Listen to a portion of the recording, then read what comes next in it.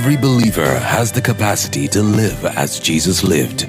Live victoriously over sin, sickness, death, poverty, and every evil works of the enemy. You can transform not just your own life, but the lives of people around you. The more you expose yourself to the words of God, the more you see it flow through you. In this message, Pastor Philip teaches on how you can respond to God's unconditional love for you. Live your life in the reality of His power and be all His word says you can be. We're going to go straight into God's word this morning.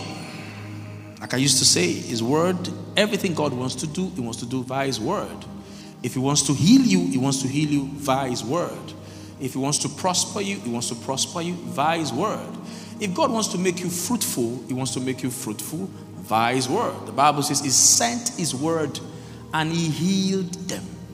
So in His word is a potential for healing. That is why in the time of the word is not the time to be distracted. When the time of the word of God is come, is the most critical time. Behind the word is the power to empower you to do that which the word instructs you to do.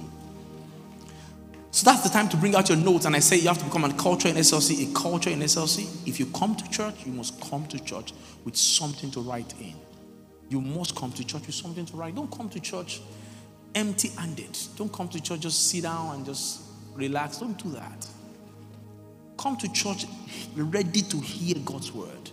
You know, in our churches, in our old churches, I went to Baptist church. How many of you from Baptist church? Let me see your hands. Baptist church. Okay, my brothers are here. How many from Anglican church? Anglican church. Methodists. Do I have Methodists in the house? Is there Equa in the house this morning? Equa. Me and Equa. Amen. Which one is there again? Assemblies of God Church. Let me see your hand.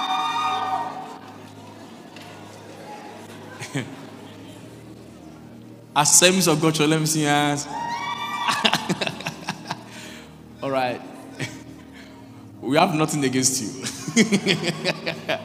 All right. So in our churches in those days, when the word is coming, if they find you talking, they look at you as if you're a demon.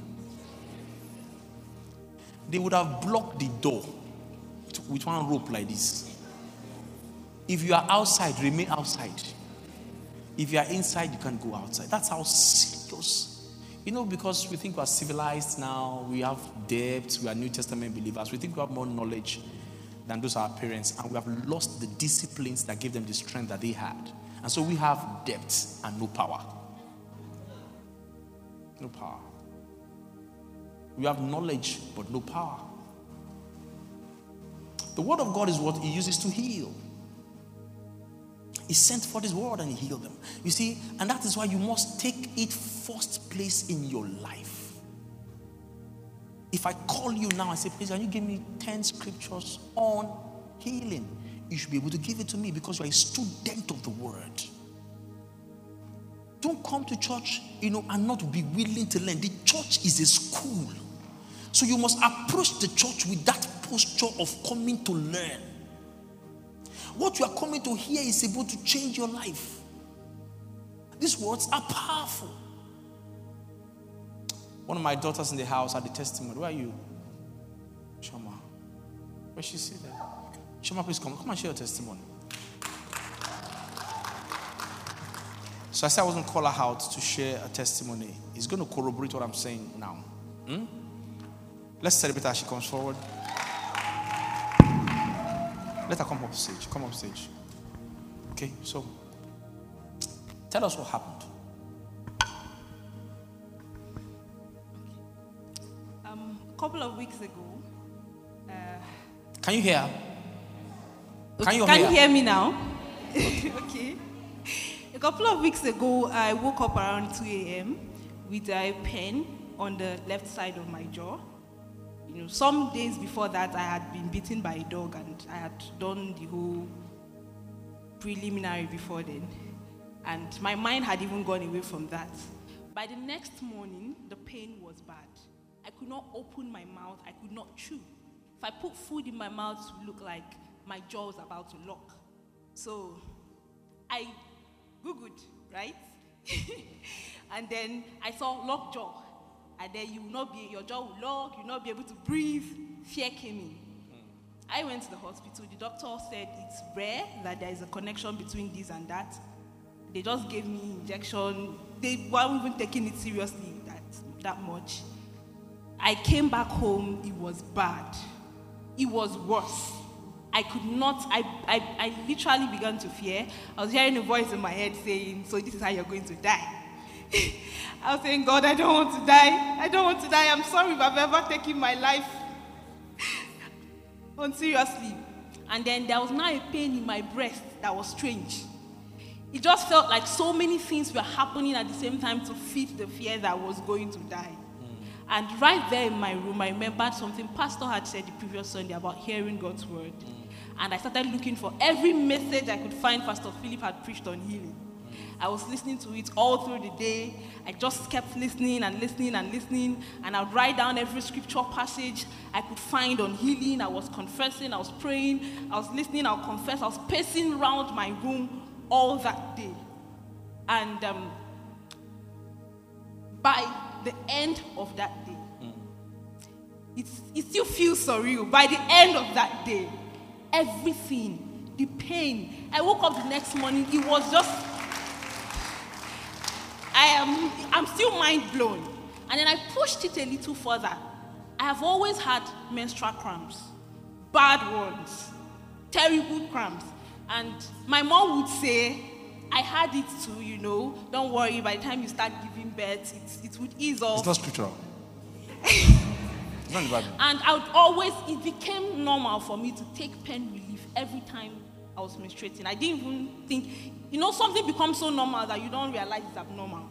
And then I just decided to push further. And I told God that no more.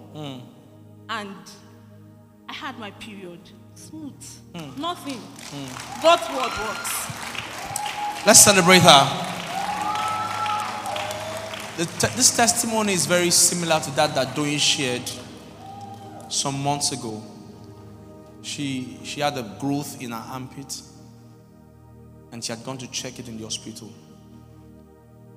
I mean, the growth was there. There was no problem. It wasn't like it was dangerous, but she just wanted to check why this thing is not going. And they checked it.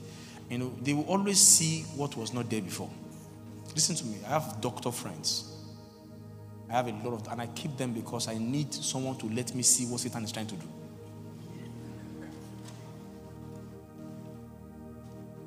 They would see what is not there before. It's like carrying your car to a mechanic. You complain that there was a noise at the tires. They are going to repair every other thing apart from the noise in the tires. Everything that you did not complain of, they are going to see it. So they now saw that there was a lump in her other breast. Now, she had no pain in that breast. She had nothing doing in that breast. This was where she wanted to check that they have seen something here that was not there before. And she called me. She was supposed to go back to the hospital the next day. They are supposed to get it cut out. What do they call that in Pastor me? What was that? That thing that he said. They're supposed to do that thing that he said. So, the next morning she was supposed to go. I said, don't even dare go. I said, feed your heart with the word of God. You see, because our mom died of breast cancer. You see, our mom said, don't worry, I had it, you're going to have it. The Bible says, and I'm going to explain this in scriptures, that you have a new parent. It doesn't have cancer. The doctors will tell you that if it's in your father, there's a great possibility for it to be in you. If it's in your mother, there's a great tendency for it to be in you. That's normal, hereditary. And I don't argue against hereditary. Holding the argument for hereditary constant, I now belong to a new father. And I agree that what is in him is in me. And what is not in him is not in me. Do you understand what I'm saying? And so she stayed back for weeks and confessed the word over and over and over in her own body. By the time she went back to the hospital, everything had disappeared. Everything had disappeared. The Bible says he sent his word and he healed them. The word of God is his tool for transformation. I wish I can overemphasize this. If you are not a word student, you can never have faith. Because faith comes By hearing. Hearing and hearing and hearing and hearing and hearing and hearing. The seed is the word. The water is the word. The Bible says that it might wash them by the washing of the water, by the word. So the seed of God's word, the seed is God's word, and the water is the word. Paul says, I have planted. Apollos did what? And God gave what? So Apollos watered the seed that Paul planted. What Paul planted was the word. What Apollo was doing by watering was to put more word on the word that was already planted. It takes more word to grow in the word. So over and over and over and over, when you have planted the seed in your heart, it grows and brings forth fruit that you can pluck anytime. And that's why the Bible says that faith is like a mustard seed. When it says faith is like a mustard seed, Jesus wasn't talking about the size of faith alone. It was talking about the nature of faith. That faith needs to be planted long before the need arises. If you wait for the need to come, then you're already too late. Don't wait till the doctor says that you need a CS before you start saying, I am a Hebrew woman. I am a Hebrew woman. You are not a Hebrew woman. You are a Yoruba girl. Go for the CS. It's already too late.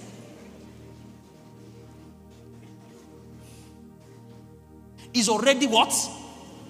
Don't put your life in danger. Faith has to be planted long before the need arises. Don't wait till you get into marriage before you start confessing over your marriage. Don't wait till your children begin to smoke and go. Before you say, my children shall be taught of the Lord. You are late. You are late. Long before they come, begin to speak the word. I've planted the word of healing in my own heart long before now. And so if you see me react against sickness the way I react against sickness, it's because I've planted a tree.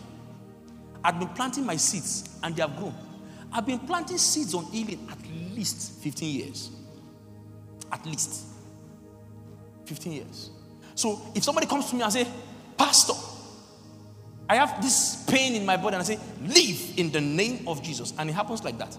It's not because it's not because it just happened. It's because I have a tree in my house.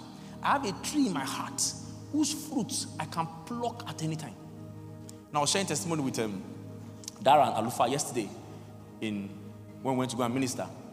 I said that the way I see God giving people children through my ministry is not, even me now, I'm now very shocked. That as it is now, I'm very shocked. That is so serious.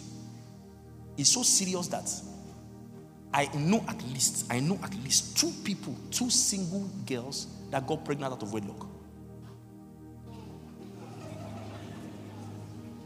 So you are fornicating, don't come close. You see, I'm telling you the truth. They had issues around their body. One of them was in my office. She cried and cried and came. She was on her way to the hospital. She had 6-7 months not seen a period. Prayed for her. She got pregnant. Single girl. That's how serious it is. So I was gisting them yesterday. I said, the one that shocked me most, I've seen this happen over and over. People have said, Pastor, please, even our church here in SLC, I've seen people, I'll just joke, I'll say, I'll come to your house, just give me food. If I can eat like this in your house, oh, you're pregnant. Let me just eat first. And I've seen that happen over and over. Even people that are outside Abuja. There was a particular couple in Ibadan who didn't have a child. They were waiting on the officer. So they had one of my sermons when I asked them to give me food. And so they said they couldn't bring me down to Ibadan. So they sowed the seed into our partnership account. They say, Lord, we are sowing this seed, since you can't bring Pastor Philip to Ibadan. So they called me, Pastor, I've sown. I said, let me pray with you. Put his phone on speaker. Put the phone on speaker. Called them on phone. They got pregnant that month. Gave birth. I saw the baby. There's a lady in Lagos. 2 weeks, 2 years, she's been waiting on the Lord. No baby. 2 years. When I went to Lagos for our volunteers meeting, she told me, the pastor, my husband and I waiting on the Lord. I said, you cannot serve with me in the overflow and be barren. I said, I'm coming back for the overflow. By the time I prayed for her, when we went for the volunteer meeting, which was about 3 weeks, by the time I was going to be going back for the meeting, she was already pregnant. Already pregnant. My friend, my colleague, my classmates Two of them are my classmates. We studied law in Olubakin Law University.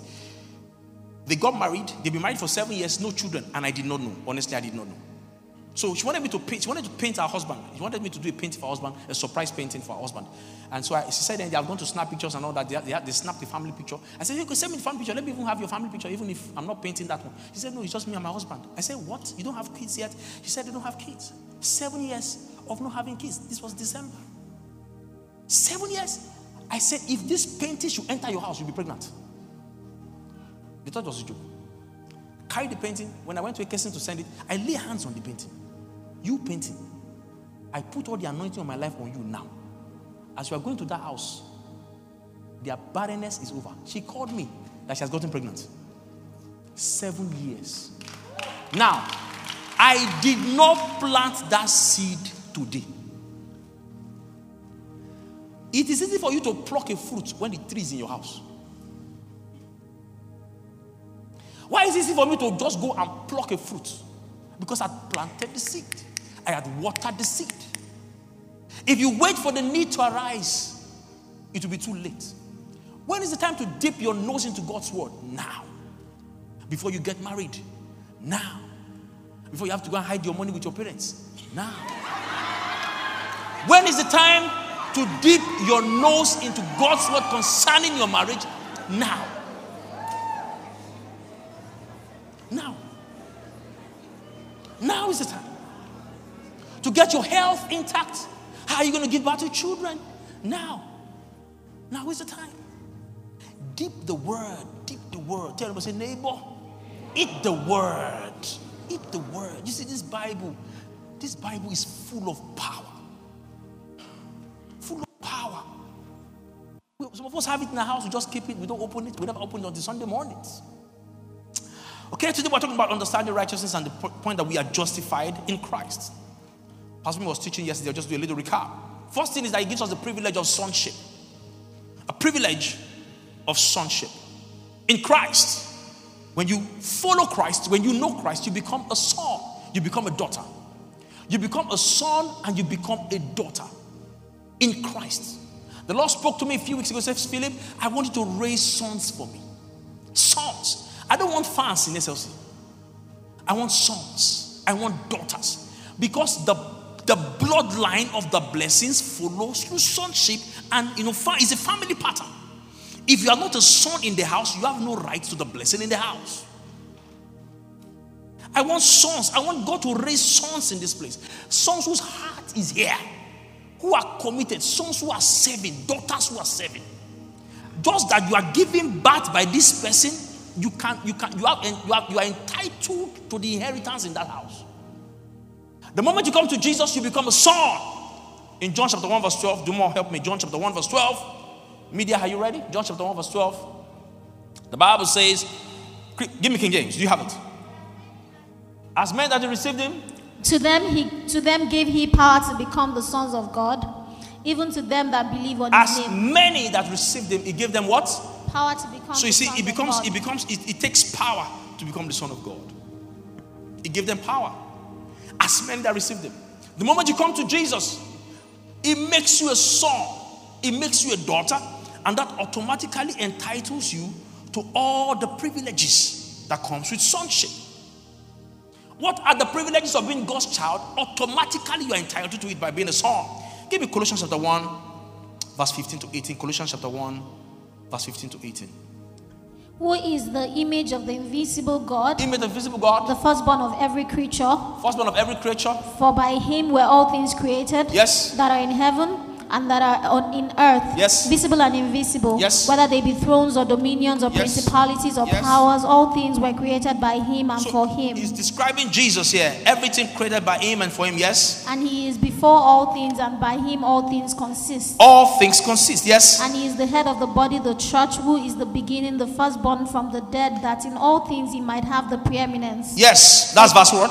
Verse 18. Verse 18. If you look at verse 15, he calls him the firstborn. Verse 18 says, he is the firstborn from the dead. Jesus is the firstborn from the dead. Please follow me closely. The Bible first described him in John 3:16 as the only begotten Son. Is that what the Bible says about him? For God so loved the world that he did what? He was the only begotten Son of God. But when Colossians was going to describe him, it described him as the firstborn. And what that means is that if there's a first, then there must be a second. Then there must be a third. Maybe 100, maybe 1,000, maybe 1 billion. And like I used to say, I may not know where I am, but my number is in there somewhere. I might be the 100,000 billionth child, billionth son. The good thing about being the second-born or the third-born is that even though your bornment may be different, your sonment is the same. You get that? You get that? A firstborn and second-born and third-born, their bornment. Don't write that in an exam. Their bornment may be different, but their sonment is the same. I have 3 daughters. None of them is more daughtered, more daughterly, or whose daughterment is more than the other daughters. All of them are equal daughters. So the fact that he came first doesn't mean he's greater. As it were now, you are as much a son of God as Jesus is. I want that to sink into your heart. You are as much. Jesus called you his brother. Hebrews chapter 2, help me. Hebrews chapter 2, verse 11. For both he that sanctifieth and they who are sanctified are all of one. That sanctified and they who have been sanctified are all of one. Are all of one. For which cause he is not ashamed to call them brethren. So give us NLT. What does NLT say with that? NLT for that. Hebrews 2 verse 11. So now Jesus and the ones he makes holy have the same Father. Put your eyes on that scripture. Did you see that scripture? Can you see that scripture? SLC. Are you here? Okay, stop thinking about.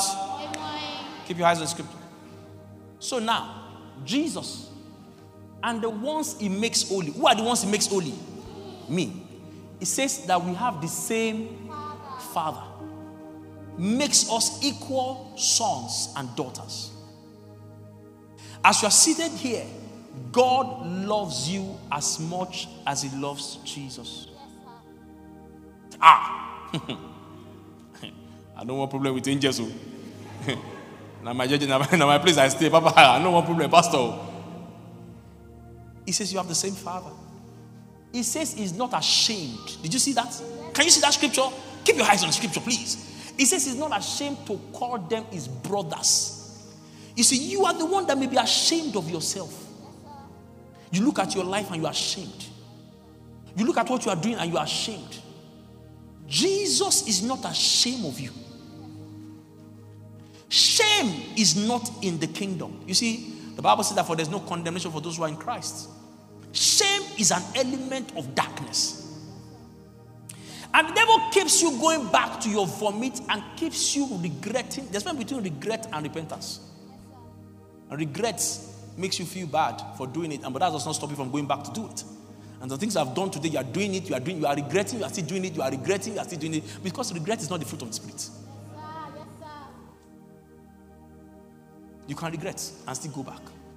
So shame will come after regret. Satan pulls you into a vomit, then baptizes you with shame, and the shame draws you back into it. And that's why people that are addicted to things keep going back as bad as they feel about what they're doing. You're addicted to nicotine, addicted to crack, addicted to whatever. They keep going back to it. The Bible says he's not ashamed. Keep that scripture on the screen. He's not ashamed. Jesus is not ashamed of you. When the prodigal son came back, he says, Father, I'm not worthy to be here. And he says, shush, hush. A son is a son forever. And I told you that the prodigal son is a son. God has different kinds of children. He has wonderful children. He has beautiful sons and daughters. He has obedient sons and daughters. He has prodigal sons and daughters. And a prodigal son is a son that is prodigal. His prodigalment did not unson him. The fact that he missed his way, a lost sheep is not a goat. A lost sheep is a lost sheep. A prodigal son is not a bastard. A prodigal son is a son. The Bible says he's not ashamed to call them brothers. So it was Jesus who called me his brother. It was Jesus who says, both of us now have the same father. He said to Mary Magdalene in the book of John, he says, go to my brothers. Tell them I go to my God and their God, my Father and their Father. It was Jesus that was willing to share his father with me. Say, and you call yourself a son of God. No, I did not call myself a son of God. It was God that says I'm his son. Are you following my point? Romans chapter 5 says that while we're yet sinners, Christ died for us. In our worst situations. Give me Romans quickly. Romans chapter 8 verse 14. King James, Romans chapter 8 verse 14 to 17. Romans chapter 8. For as many as are led by the Spirit, yes, of God, they are sons of God. So I need your eyes to be on that scripture. As many. Why? Media, what's up? What's up? Are we good? Okay. As men that are what? They are led by what? Spirit of God. They are what? They are sons So let me give you God. just a little touch over there. Men that are led by the Spirit, they are not led by open doors. Open doors are not the leadership of the Spirit. Not every open door is an open door. Some open doors open straight to prison. Yeah. And the greatest strategy of the devil against the believer is to give him opportunities that have no connection with his calling. You see, because Satan comes to you in sin, you're going to rebuke him. But if he comes to you in open doors, you're going to give testimony. The Bible says, and there was bread in Egypt. You see that? There was bread. Abraham heard that there was bread in Egypt, and he went to Egypt. He went to Egypt, and his life never remained the same. Why? When he was going to leave Egypt, he carried one small girl. Her name was Agar. She didn't even have breast by that time. Small girl like this.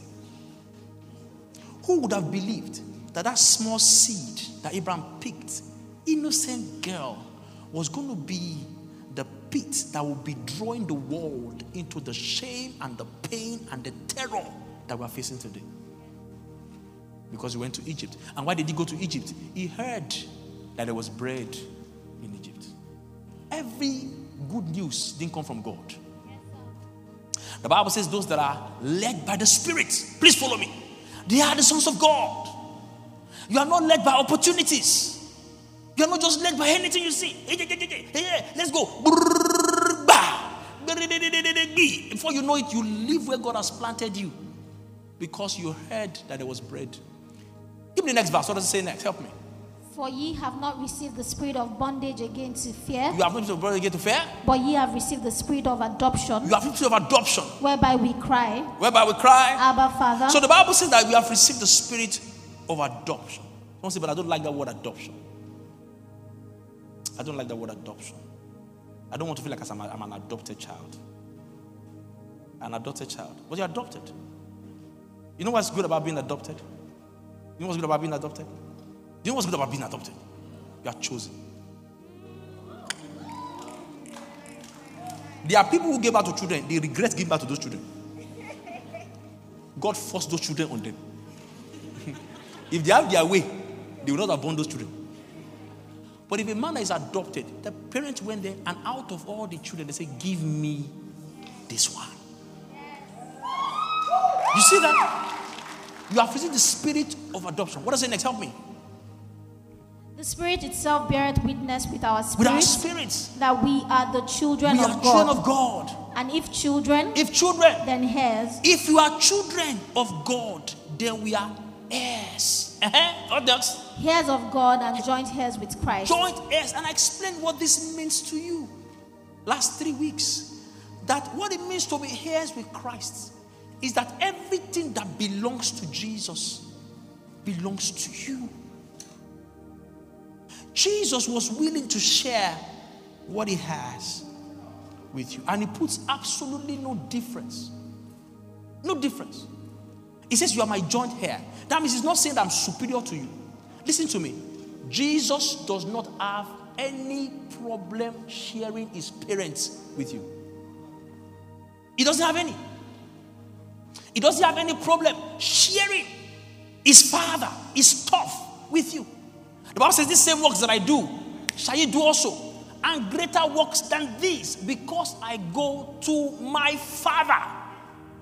Everything that I have is yours. You have the capacity and you have the ability to walk in any of it. Are you following me this morning? Yes, church, look at me, look at me, look at me. Don't allow anything to distract you. Satan does not want you to hear this thing. But I must tell you, you are joint heirs with him. So you have the privilege of sonship. Second, you have the privilege of access. Pastor me speaking on that. Unrestrained access. Unrestricted access. Unregulated access. There is no visiting hours. Are you following my point? There is no visiting hours. That we only visit between Mondays to Fridays, between 9 a.m. to 11 a.m. No. You have access to the holies of holies. You have access to God. 12 midnight, access to God. 2 a.m., access to God. 4 p.m., access to God. Equal. That means nobody on earth has more access to God than you. Hallelujah. Sonship. In the Old Testament, they had to come, they had to dress in a particular way, wear something, have to dance like this, dance like that. Before they can enter the Holy of Holies, they have to read something. But you don't have to do that. You don't have to do that. You have access. The Bible says, "Come boldly to the throne of grace." Boldly, he says. Come boldly. He says that you might obtain mercy. Imagine somebody coming to ask for mercy and still coming. Have you ever seen a bold beggar? Say, "Please, I don't take old notes." Say, "Ross, I don't know whether if you help me, but I know you take old notes." That's a bold. You are coming boldly. So you are coming to ask for mercy, that you might obtain mercy and help. You are coming to ask for help, but you are not coming beggarly. You have access. Your Father is at your beck and call. That's what it means. When you come to Jesus, that's what you have. My children don't have to give me all my, like I used to say, my first daughter, Tinu, used to have nightmares when she was a baby. And she would scream out of her sleep. And when she screamed, she was sleeping in a different room. I would run from my room into her room to find out what's wrong, with anything. I just run in case there's a devil there, so I can just capture the devil once and for all. So she just shouts. When she wants to shout, she doesn't start with, "Pastor Philip Olubakin, the pastor for Life Church, the representative of the Holy Spirit," and then she just say, "Daddy." No introduction, no anything. It's like say, "Abba Father, Abba Father." You see, that's the connection. Access. You have access to God. You don't have, there's nobody, there's no bishop on earth. There's no pastor on earth. I don't have more access to God more than you have. I may possibly have used my access more than you have. But I don't have more access. And because if I'm a regular visitor, I have found out what the protocol of the house is. And it looks as if I'm getting things easily done. Not because I have more access, but because I have used it. The Bible says they become masters by the reason of use. I pray. They know my voice. They hear it. The heavens open because I am not a stranger. The Bible says, "He that abides in the presence under the shadow of the Almighty," he abides. He's not a visitor. Yes, sir. He abides. That's where he lives. It's his habitation, not a visitation. Yes, sir. Access. You have dominion over devil. You have victory over sin, over fear, over death, over darkness. Dominion over Satan. Dominion over Satan. As a justified person in Christ, you have dominion over Satan and his cohorts. You have dominion over everything Satan wants to do around your life. Listen to me, child of God. We need to teach believers of the authority of a believer. Most believers, when people call me for reasons, they have no reason calling me. I say this is not an emergency. But because we have not learned it, you have authority over Satan. You have authority. Somebody say, Pastor, Daniel, where Daniel was praying, the Bible said the prince of Persia, they catch the answer of his prayer. Prince of Persia.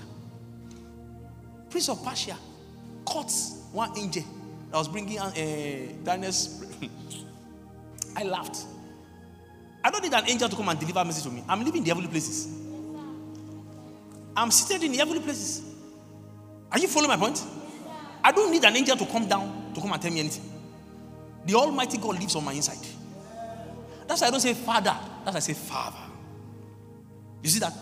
Is here. Zoe, Zoe, Zoe, Zoe, Zoe. You know that song? Zoe, is that the key? Sing it, Tim.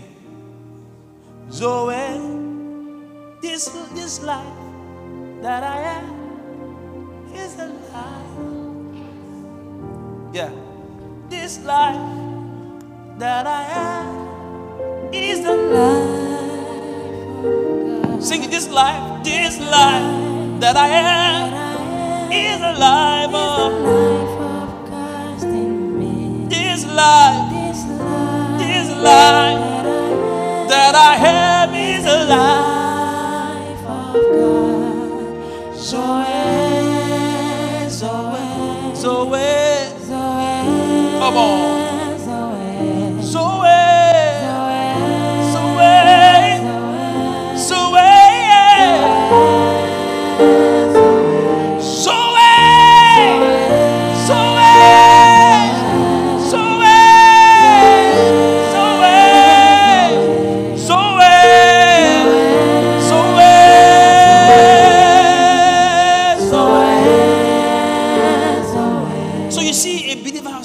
That he has authority over Satan. You don't have to clear the demons. Some people want to pray. They say, before I pray, I must first clear all the demons in the spiritual place so that my prayer can have one small hole to just pass to God. Say, we have to bombard the gates of heaven. How did you come out? You are supposed to be seated in heavenly places. How did you come out that you now have to bombard the gate? Who shut you out? We don't have to bombard the gates of heaven. We are seated in heaven. It is not a location, it's a position. I'm telling you the truth. Even in my bedroom, I am seated in heavenly places. Psalms 51 is a scripture that David prayed when he started begging the Holy Ghost not to leave him. That's for the Old Testament saints. That's not for the New Testament saints. The Old Testament saints had the Holy Ghost with them. The New Testament said, ask the Holy Ghost in him. And there's a covenant that he would never leave nor forsake you. That's different. So Daniel had to pray because the prince of Persia were holding back his prayers. But you don't have to pray against the prince of Persia or the prince of Abuja or the prince of your village because you are not on the same level. But you are seated far above powers. You are seated far above principalities. That's where you are seated. That's where you are. I'm not seated there with all these local witches. You are not dragging with witches. Witches are the least ever. They are the least in Satan's hierarchy. The smallest. If you catch one of them like this, you can even finish it. You are seated far above. Paul said in the book of Romans chapter 14, it says, shortly, our Father God will bruise the head of Satan under your feet. Your master is under your feet. Say, Pastor, I don't want any issue with demons. So. And then I don't know. That means you don't know. If I tell you where I came from, I've said my story from my father was an herbalist. All these demons were used to be my colleagues. I know them. I know their weaknesses. I know the limits of their power. I've casted out demons. Casted out demons anyhow. Casted out demons anyhow, anyhow. Covenant demon. One demon say, I'm the prince of the coast. I said, this place look like your coast? You know that this place is my room. This is your coast. You go to your coast. Say, I'm queen of coast. Queen of where?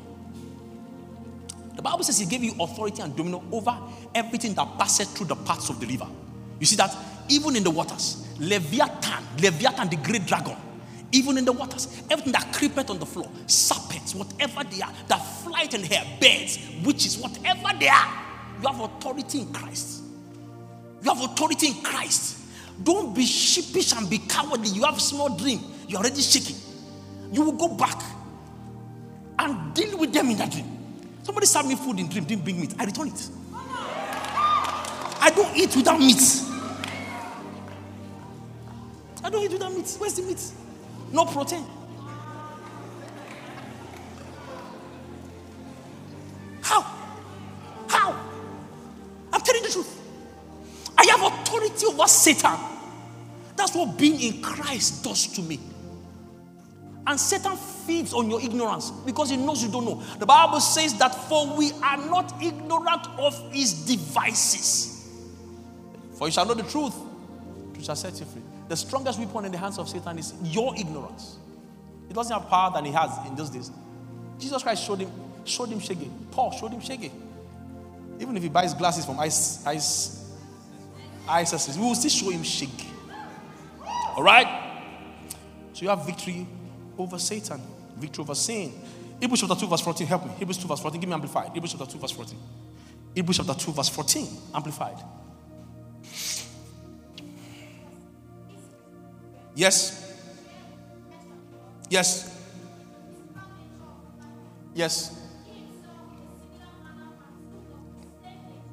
Can you hear her? Our mic is not working.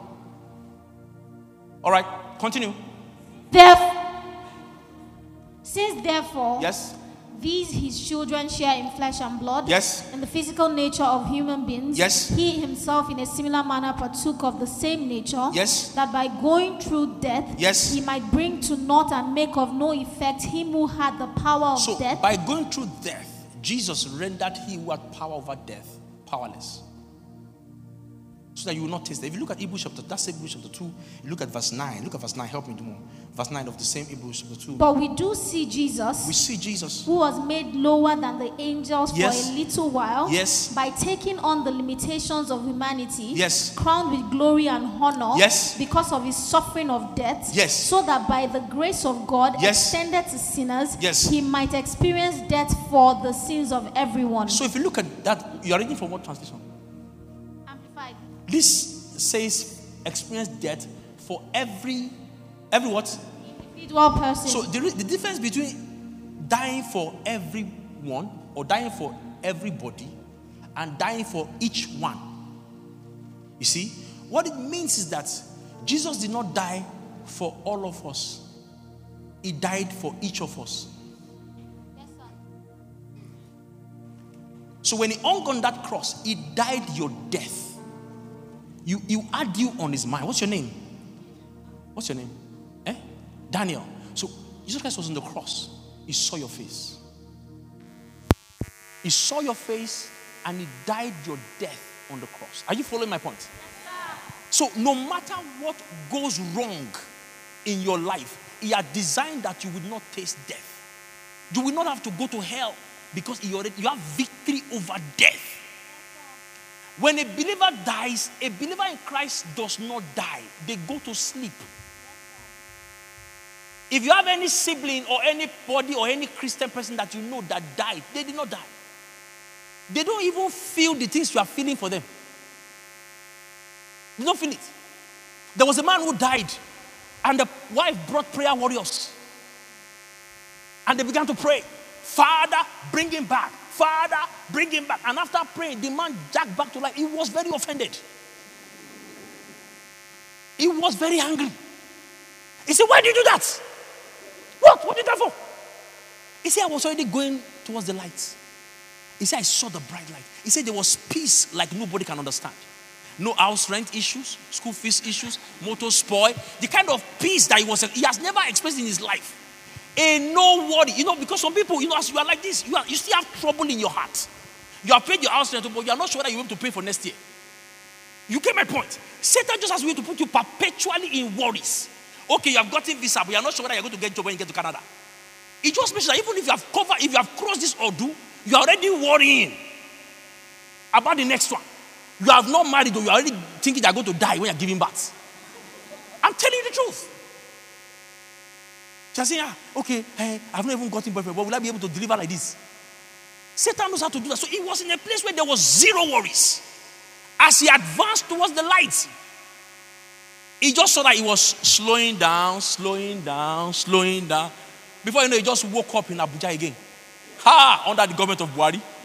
He said, yay! Why did you do that? If you have born again believers who are dead, they are more alive than you. Yes, yes. You know, I was in law school to teach one particular morning. But when I got there to preach that day, everybody was feeling very... Can you all hear me? Can you hear me? Can you hear me there? Okay. They were so... I just saw everybody was looking moody and gloomy. I said, they said, what happened?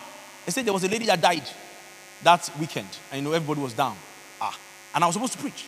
How am I going to preach to these people that are down like this? So I changed my sermon right there. And I started, what happens to a believer that dies? And I began to teach them on what happens to a believer when a believer dies. And as I was teaching them, unknown to me, there was a lady in that congregation whose parents, had lost one of her siblings. And all of them in that family had walked away from church. Everybody had left church. Everybody had abandoned church. Because they thought that they had prayed, the guy did it, God did it. So they felt very disappointed and very, very down. And so everybody left church. And somebody had forced her to that meeting, even though she didn't want to come. So she sat at the back.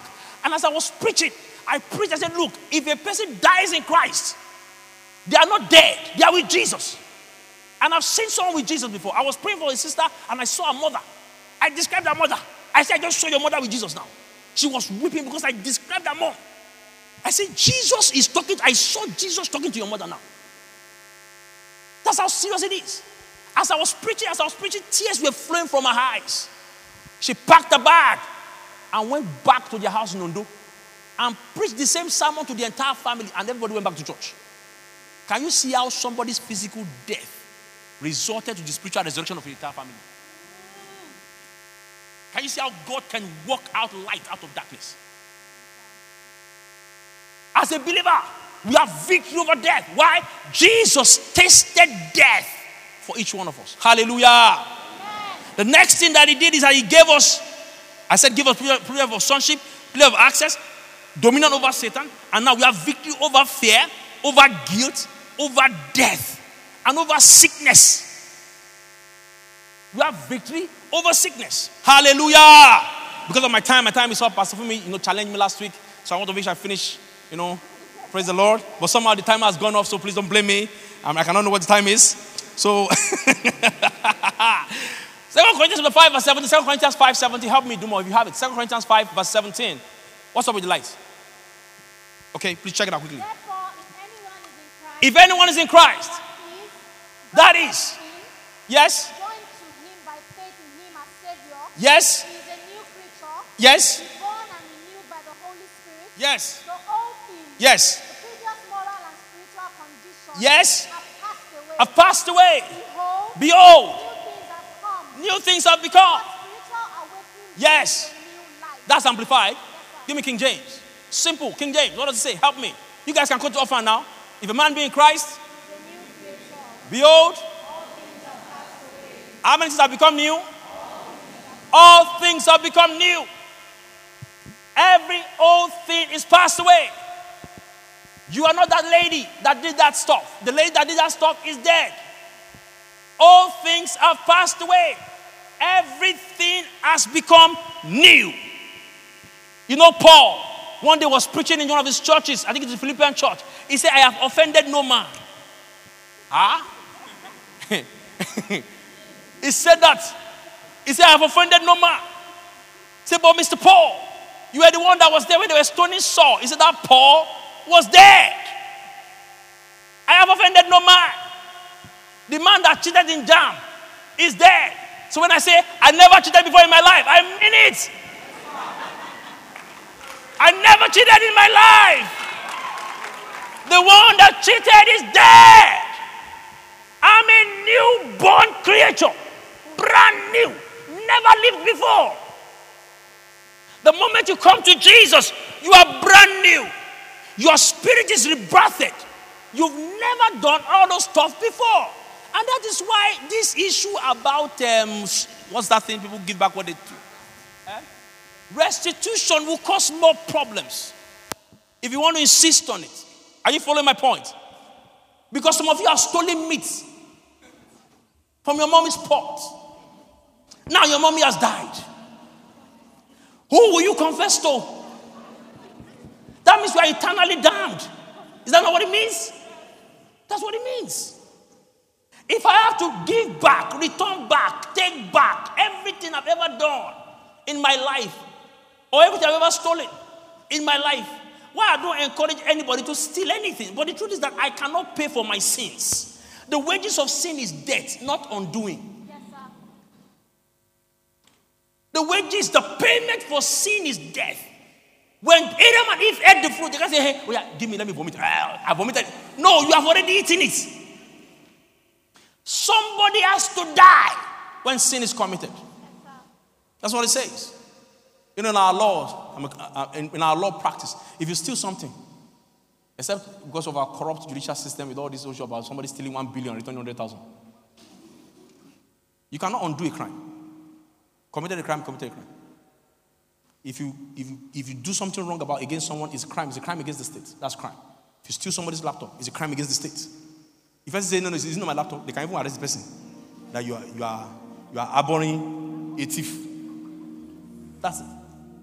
The crime that was committed. So I don't encourage people to steal things or do things that are wrong, but I cannot make this doctrine of restitution a requirement for salvation. I can't. Then why did Jesus die? Look, I cannot even count all the sins I've committed in my life. If I sit down, did I give my life to Christ? I say, you must begin to undo everything you have done. I'll just give up. Say, okay, let me just be following the sin I'm sinning. Because no man can be saved. Who then can be saved? The Bible says in the book of Acts, it says, let us not make it difficult for those that are coming to Jesus. In the New Testament, and I'm not saying this to approve polygamy. I'm not saying this to corroborate polygamy. Polygamy is never God's plan. It's not God's will. In fact, it's against God's will. When Paul began to speak to the churches and said, anyone that must be a bishop must be a husband of one wife. A leader, a pastor must be a husband of one wife. Does it mean that there are people there with 2 wives? Okay. If there are not people there with 2 wives, why is he saying 1 wife? Like saying, everybody that must attend a session must have 1 head. Who has 2 heads? That can be a requirement. That can be a requirement. Who do you want to get married to? The person must be God-fearing. Marry Satan-fearing now. That can be a requirement. God-fearing cannot be a requirement. What are you considering before? Someone that is not God-fearing?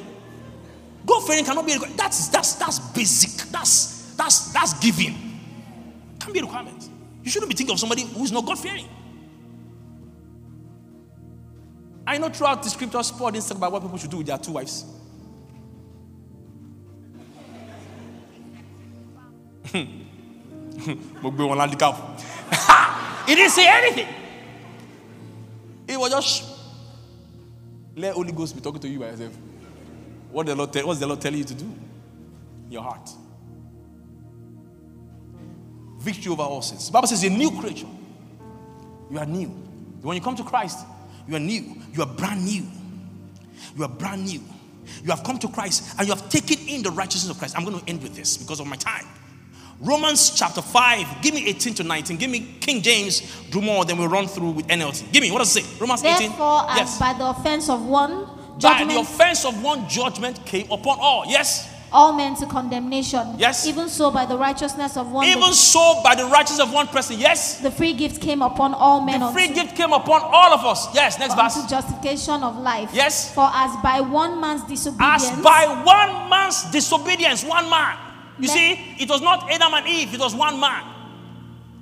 It was Adam that disobeyed. Eve was deceived.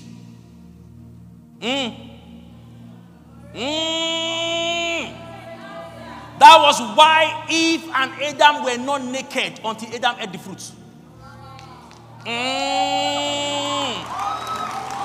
You see that? By one man's disobedience, one man. It was Adam who disobeyed. The Bible says Adam disobeyed. Many were made sinners. All of us inherited sin. Not because we did anything wrong, but because of what Adam did wrong. If all of us become sinners because of what Adam did wrong, all of us became righteous because of what Jesus did right. You see, I am not a sinner because I sinned. I'm a sinner because of what Adam did. And if all of you agree with me today that by nature we are sinners because of what Adam did, then you must by necessity agree with me that if I can inherit sin, then I must be able to inherit righteousness. That I'm not righteous because of what I did right. The Bible says by one man's obedience, many shall be made. You see, we were made righteous. We did not become righteous by good deeds. I was made, Jesus. I was made righteous because of what Jesus did. It's not of works, lest any man should boast. The Bible says it's a gift from God. It costs a free gift. It's a free gift.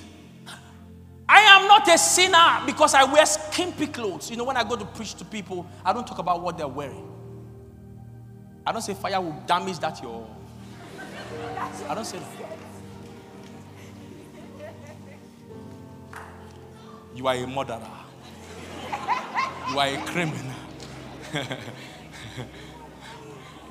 I don't do that. Because people are not sinners because they smoke. People are sinners because Adam sinned. So if just by being born, I became a sinner, then just by being born again, I become righteous. Did you get that? By what Christ did. So the word justified means just as if I never sinned. He looks at me like that. When God looks at me, He looks at my spirit. You see, my spirit is exactly like Jesus. Because 2 chapter 5 verse 21 says that he who knew no sin, help me to more. 5 verse 21, he who knew no sin was made sin. 5:21, 2 Corinthians 5:21. King James, yes. Media. 5:21. For he had made him to be sin for us. So the Bible says God made Jesus to be sin. Let me let you know that Jesus Christ did not commit sin. Jesus Christ was made sin. So he did not commit sin. He became sin. He became the personality of sin. When he hung on that cross, that was sin. That was the personality, sin. And that was why Father had to take his eyes off him, because this son had become a sacrifice. All throughout scriptures, Jesus never regarded or referred to God as Father, as God. He referred to him all the time as Father. He said, my Father who art in heaven, my Father who did this, my Father who did that. It was the first time he said, my God, why hast thou forsaken me? Because right now, it was not a father-son relationship. It was a God-sacrifice relationship. So when he hung on that cross, it became sin. The Bible says that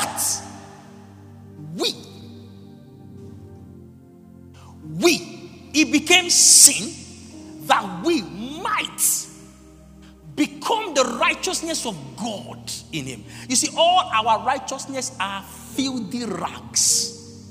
Filthy rags, just for the sake of being modest. What it means by filthy rags is like a menstrual rag. That's how it is. Filthy. God says whatever you are doing to make yourself right can't work. Can't work. In my former church, one day I prayed for 5 hours. 5 hours. 5 hours. Hey, when I got to church that day, my shoulder was like this. As I was entering, I said, if only these people know that I have been in the presence of the Lord for the past 5 hours. Somebody just greeted me casually. I said, little do you know. If you had known that I have been in the presence of the Lord 5 hours, you'd have greeted me, you'd be more special. Somebody passed, I didn't even greet me. I said, ignorant. Ignorant ones. Little did they know.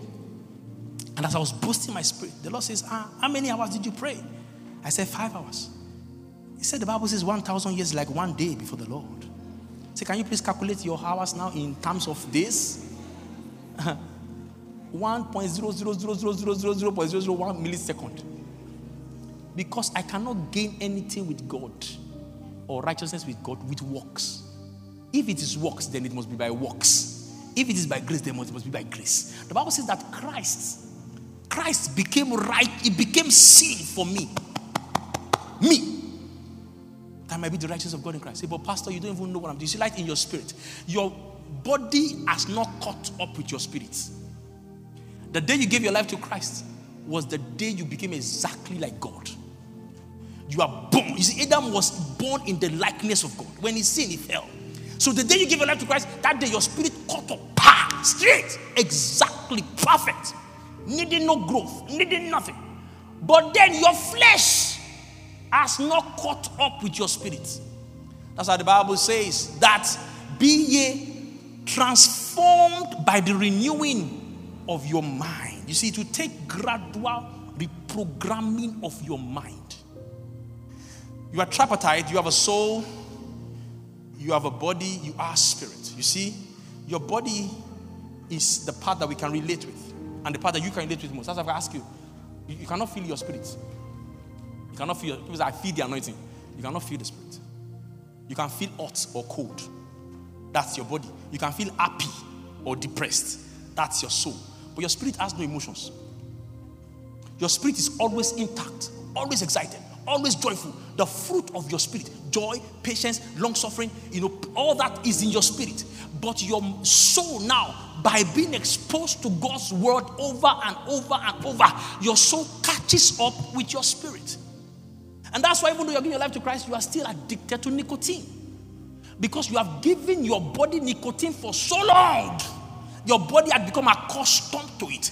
But now by reprogramming your mind, your body can begin to be yielding to the leadings of the Spirit.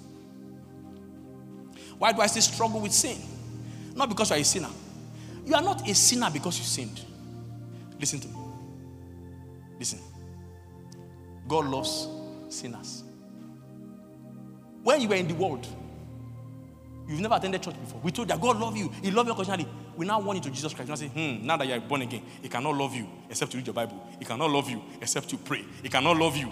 That God must be suffering from some form of mental. Because if He loves an outsider unconditionally, when you were a sinner, we saw you outside. We told you, God loves you. Come to Jesus. Come to Him. Just the way you are. Come. And then you come because we saw you smoking igbo. We tell you, don't worry, we came and met you. Jesus loves you. Brother, even with this igbo, I want to just love you. Then we now come to church. After service, and I saw you drinking, smoking igbo there. And I said, I am disappointed in you. And you call yourself a Christian? Abba. It's still me of yesterday, that Jesus loves without any condition. My body has not caught up with my spirit. Your spirit is pure. You are the righteousness of God in Christ.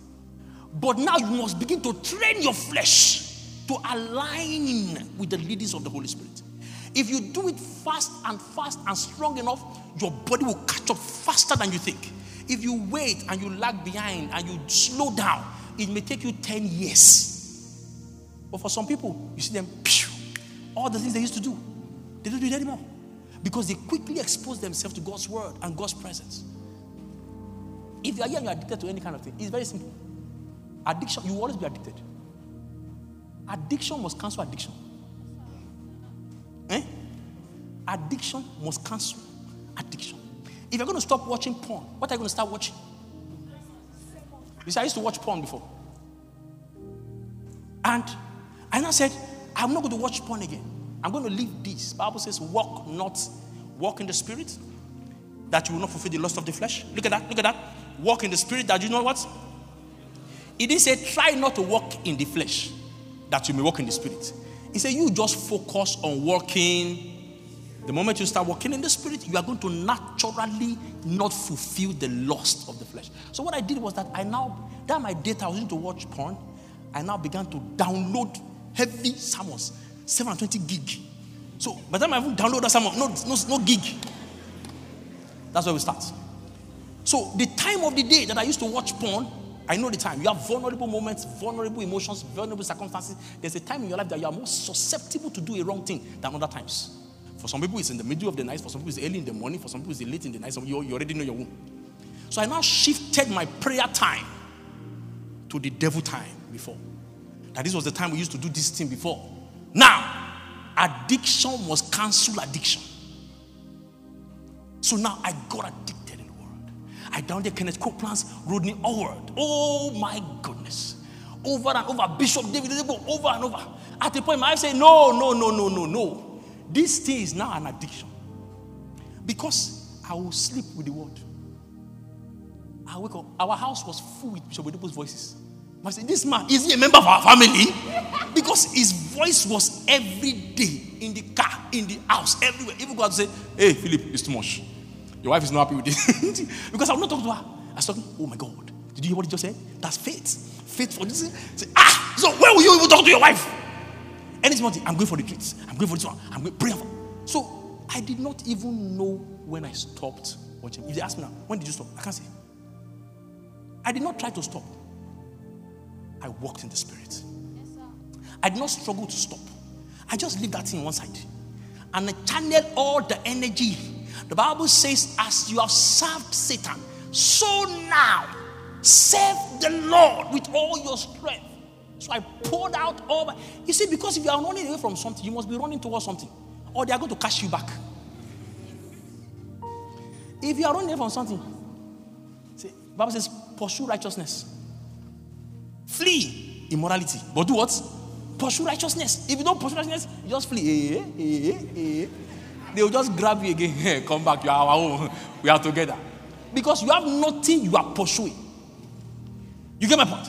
So I have images. I have images of Bishop Oyedepo on my wall, images of Pastor Adeboye, Billy Graham, Billy Akoni. I printed their pictures and I printed on my wall. When I wake up, hey, Philip, this is how you want to be like. So I stopped thinking about who I don't want to be like and I started focusing on who I wanted to be like. Are you following me? So you see, my spirit was perfect from the first point I gave my life to Christ. But my struggles in the flesh were still there. And how did I stop it? I began to align my flesh. All those days of my struggle, God didn't love me less. The days I went back into my vomit, God didn't love me less. God didn't love you less because you went to carry Olosho yesterday night. Even if you are Olosho in this place, God didn't love you less. And they carry you last night.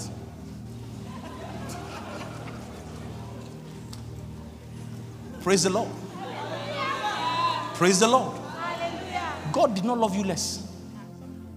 God will not send you to hell because of your struggles. Listen to me. Listen to me. I just hope that you are going to hear. God will not send you. What kind of useless father is that? Imagine me, my daughter coming home. I saw her struggling with mathematics that she couldn't understand. And I'm beating her. I saw that this girl is actually trying. But she can't. What will a normal father do? What would the proper father do? Supply help. Is that what to do? Get home lesson teachers, get assistants, because you see that this girl is working hard at this thing. So why will God send you to hell when you are struggling? It's so that you are struggling, even you are not happy doing this thing. The reason why they call it struggle is because you have not given up yet. That is why it's a struggle. If it is not a struggle, then that means you have yielded to it. Some people are not struggling, they are enjoying. But there are people who are really struggling. And as you align your flesh, feed it with the word. Come on. I remember watching Kenneth Copeland almost 12 hours. Watch. So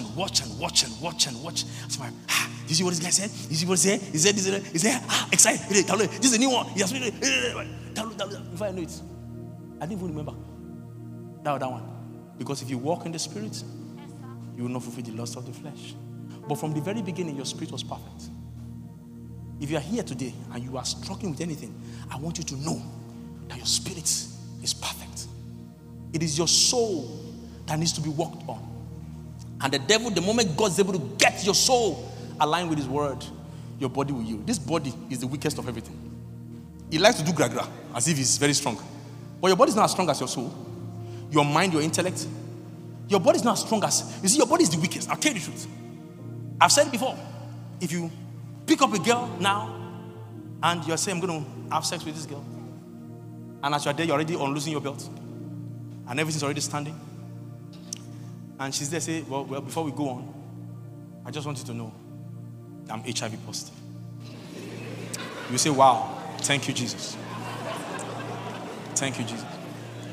Say, well. It is well, my sister. By yourself, you do what? You carry your trouser. You know you will not pray.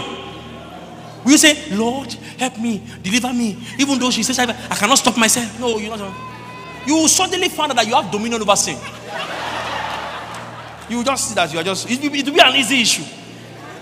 You just take away, you say, well, I just pray that God, God will help you. And you walk away. You walk away. Your spirit is perfect. Bow down your heads and just worship the Lord. Just praise Him. Thank you for listening to this message. Meditate on these words and watch how it will transform your life. For inquiries, please call 0909 672 9827 or 0807 548 5997. You can reach us on Instagram and Facebook. Instagram at SL Church NG. You can reach us on our Facebook. That's Supernatural Life Church.